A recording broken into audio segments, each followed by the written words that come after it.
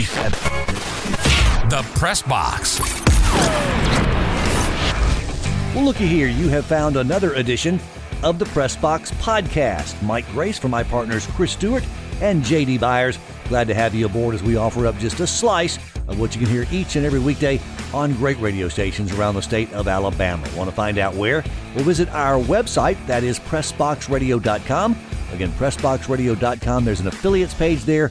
Click on there. You can see a map and the list of 9 stations, 11 frequencies. You can hear us each and every weekday on great stations around the state of Alabama. And again, it's all on PressBoxRadio.com. We get to today's podcast, and it is a conversation with Richard Cross of Sports Talk Mississippi, going to help us preview the big matchup this weekend in the SEC. Number 12 Ole Miss visits number 1 Alabama. And not only is Lane Kiffin and his Rebels fired up, Richard says everybody in the Oxford area is looking forward to Saturday's matchup in Tuscaloosa. Things are good. It's a fun time in and around Oxford. It's a pretty good football team. People are excited about it. A lot of build-up for the game this weekend. And I think it, kind of like Tuscaloosa is going to have this weekend, that it's really been juiced up in Bryant-Denny. That's going to be the case in Oxford next weekend when Arkansas rolls in. So certainly a cool time, and glad to have 2020 in the rearview mirror. Well, we know who Michael Wilbon's picking, and we also know who Richard Cross is picking. Geez. But Matt, tell me about Matt Corral. 69%. He's already right at 1,000 yards, 9 touchdowns. Hasn't thrown a pick, though, if I'm not mistaken. He's seasoned. He's now bought into the program in Lane Kiffin. How big a part of the offense is this guy, and what will he do Saturday? Well, he's everything. I mean, and is playing himself not only into a first-round pick, which I think is probably a spot where he is, but perhaps the first quarterback taken, which, as we all know, means life-changing money and all of those things that go along with it. Look, he's just good. I mean, the arm talent has never been questioned. It's funny. I go back to last offseason because people kept asking about Matt Corral, but it was in the context of Matt Corral or John Rice Plumlee. And my consistent answer was, guys, it's Matt Corral and it's not close. And people that are very locked into this business would be like, but it wasn't close. It was Matt Corral. There were 3 areas that he had to get better a year ago. He had to get more consistent with the deep ball, or he had to get more accurate with the deep ball. He had to be more consistent in the intermediate passing game, and he had to make better decisions. In terms of the deep ball, he may have been the best deep ball thrower in all of college football last year. He was much, much better at about 70% completion percentage in the underneath throws. And then in terms of decision-making, in 2 of the 10 games, he was a disaster. In 8 of the 10 games, he was great. And so it's been taking those things and advancing them. He's still completing passes at a really high clip. He's making great decisions in terms of when to run, when to throw, and he's just a leader. His teammates gravitate to him, and that's on top of the fact that he's pretty good with the ball in his hands, and he's got the arm talent that is just off the charts. I mean, look, I'm not his press agent. I'm not trying to. It's just really, really impressive to watch so far. Regarding this offense, the running game, I mean, it's up 60, 70 yards a game, at least to this point in the season as you get ready to go through the heart of SEC play. Is that because of what Matt Corral has done in the passing game, or has that helped him be even more efficient in the passing game? I guess, is that the cause or the reaction, the effect? Yeah, I mean, I think there's the whole yin-yang, chicken or the egg, yes to both, I think is the answer. Brad, it's funny, and you've probably heard Lane Kiffin say this because he's used this line 15 times in the offseason. People don't realize it, but we led the SEC in rushing a year ago. He said that over and over, but I do think it still holds some merit because when you think of a Lane Kiffin offense, you think of balls in the air, you think of pitching it around the yard, shots down the field. But the reality is they have run the football very, very well. And the reason they've run the ball well, this goes back to when he was at Alabama, when he was at FAU, when he was at Southern Cal, everywhere he's been. Lane Kiffin, I think, as well as any coach in America, does a good job of identifying what he's got and how to use his best players. And Ole Miss has got a really deep backfield with Snoop Connor and Jerrion Ealy in whichever order you want to put them. and then a third option that would be a starter in a lot of places in the SEC, and Henry Parrish Jr. And so because he has those weapons, he's using those weapons, and he's got a pretty good group on the offensive line. The crux of your question, though, I think is an important one. You know, is it run to set up the pass? Is it pass to set up the throw? And I think it's all of the above. I think it's the ability to do what you want based on what the defense is giving you. You know, if you're one-dimensional and the defense takes away the pass, are you going to be able to run the ball? And the answer for Ole Miss is yes.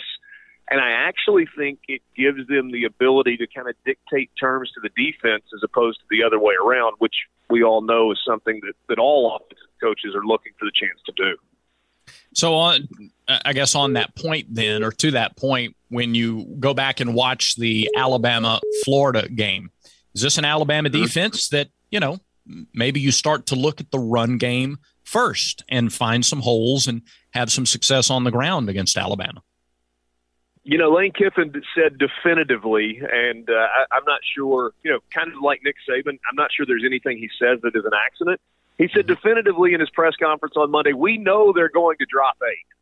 I don't know if he's trying to convince Nick Saban that they want them to drop 8 or not, but if that is indeed the route that Alabama goes, if they try to drop 8 into zone coverage and get by with 3 defensive linemen, then yeah, I think Ole Miss is going to test it early and often to see what they can get done on the ground. I feel like there's a little bit of Mark Twain in here with the demise of Alabama's defense perhaps being greatly exaggerated. Yes, I know Ole Miss kind of lit them up a year ago, and it was after that game that Nick Saban and Pete Golding apparently had a bit of a come-to-Jesus meeting, and they kind of got on the same page, and that was a good defensive team that got better and better as the season went along.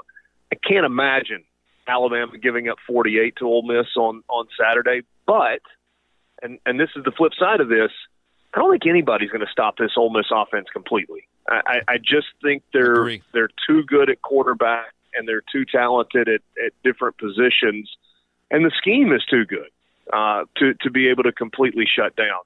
So I'm really fascinated by this game. I know there are a lot of people that are calling for the upset. I think that might be a little aggressive, but I would be shocked if Ole Miss is not in this game. And maybe in it with a chance to win it late on Saturday. Looking at the opponent so far, you're about to face Ole Miss, Bryce Young. Have you seen a quarterback maybe at Louisville, Austin P. Tulane, not really huge tests?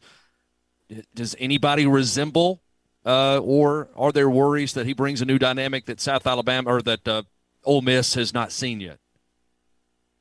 Well, I mean, there's no question he's the best of the 4 quarterbacks that Ole Miss has faced so far. I mean, you know, he's a dynamic talent and does some things with his feet, but his passing numbers are incredible so far. Super efficient, a lot of touchdowns. Almost like when you've got weapons at every single position on the field and an offensive scheme that has evolved over the last decade, it puts you in a position to be really good, especially when there's a ton of talent there.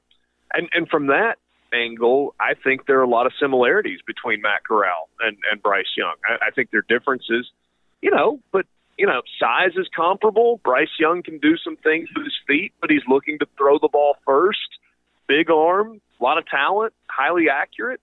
Maybe there are more comps between those two guys than I was initially going to give credit for.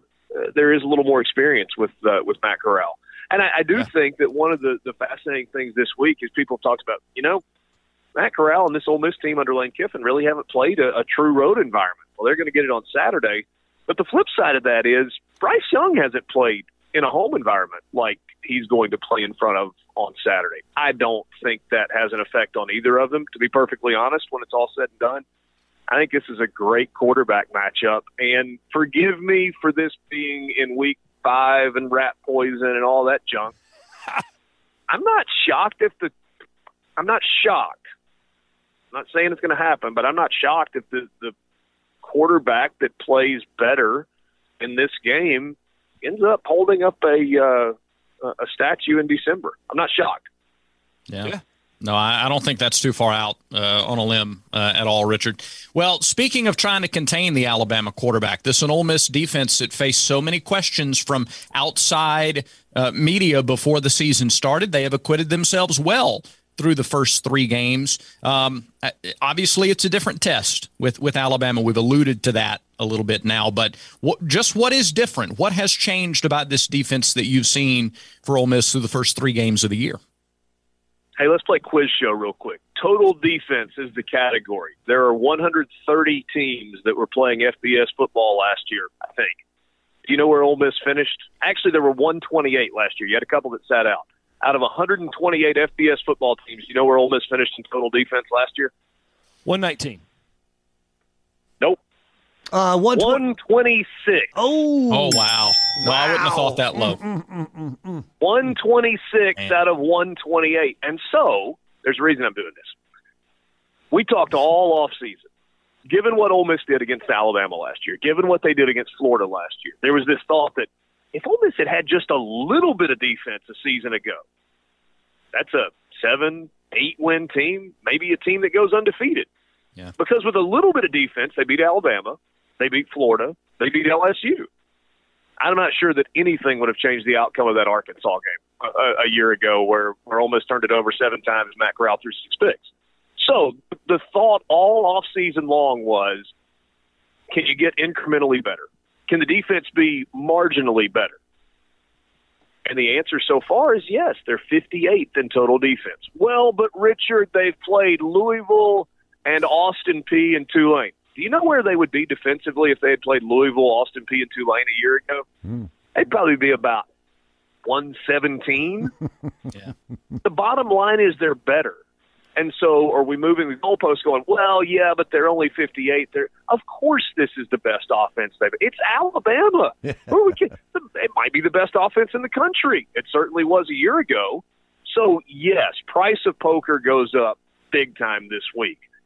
But Ole Miss is better. And so if what we were saying all last season and the offseason holds true, if Ole Miss can get a little bit better defensively, then – are they good enough to win? I don't know. We'll see when it all shakes out on Saturday. But yeah, I mean, I think this defense can hold its own. It looks like an SEC defense, and it's a lot of it's personnel. I'm not sure that Jake Springer is going to play on Saturday for Ole Miss, and that's a big deal because he can do a bunch of things in the secondary. But Otis Reese on the field makes a difference. Chance Campbell, the transfer linebacker from Maryland, has made a huge difference in that spot. They've been better on the defensive line. So we'll see. We'll see how it all shakes out. But unquestionably, this defense is better by any measure than they were a year ago at this point. Richard, hate to do this to you. Only got about a minute left, but I'll throw one last question at you. What do you think? How big is the open date to have that extra week to prepare for this Alabama team for Lane Kiffin and his staff? I think it remains to be seen, Mike. They hated it. Ole Miss was playing well, and they're pretty healthy early in the season. Lane Kiffin did not want to take an open date in week 3, but drop the old "it is what it is" on you, and kind of rolled with that all week. He felt like they were healthy and playing well and would have preferred to stay in a rhythm and maybe have an open date after week 5, 6, somewhere in there, when you really need that to try and get some guys healthy. But the reality is you had an extra week to get ready for Alabama. Probably didn't change a whole lot in the injury situation. Maybe helps a little bit from a game planning standpoint. And I think it's all systems go at BDS on Saturday afternoon at 2:30. Yeah, they've got the prime CBS slot on Saturday, 2:30 Central Time. The top-ranked Alabama Crimson Tide and the 12th-ranked Ole Miss Rebels should be fun. Our thanks to Richard Cross of Sports Talk Mississippi, the SEC Network, and the Ole Miss Radio Network for joining us here for a preview inside the press box. Hey, if you like what you hear, a couple things you can do for us. First of all, you can like and subscribe to this podcast so you get everyone as soon as they come out. Also, tell a friend to do the same. They can find us on Apple and Google Podcast, plus iHeartRadio, Spotify, Stitcher, TuneIn, wherever they find their favorite podcast. All they have to do is search for Pressbox Radio 1. That's Pressbox Radio and the number 1 for the Pressbox Podcast. Until next time, for Chris Stewart, for J.D. Byers, I'm Mike Grace saying thanks for joining us here inside the Pressbox.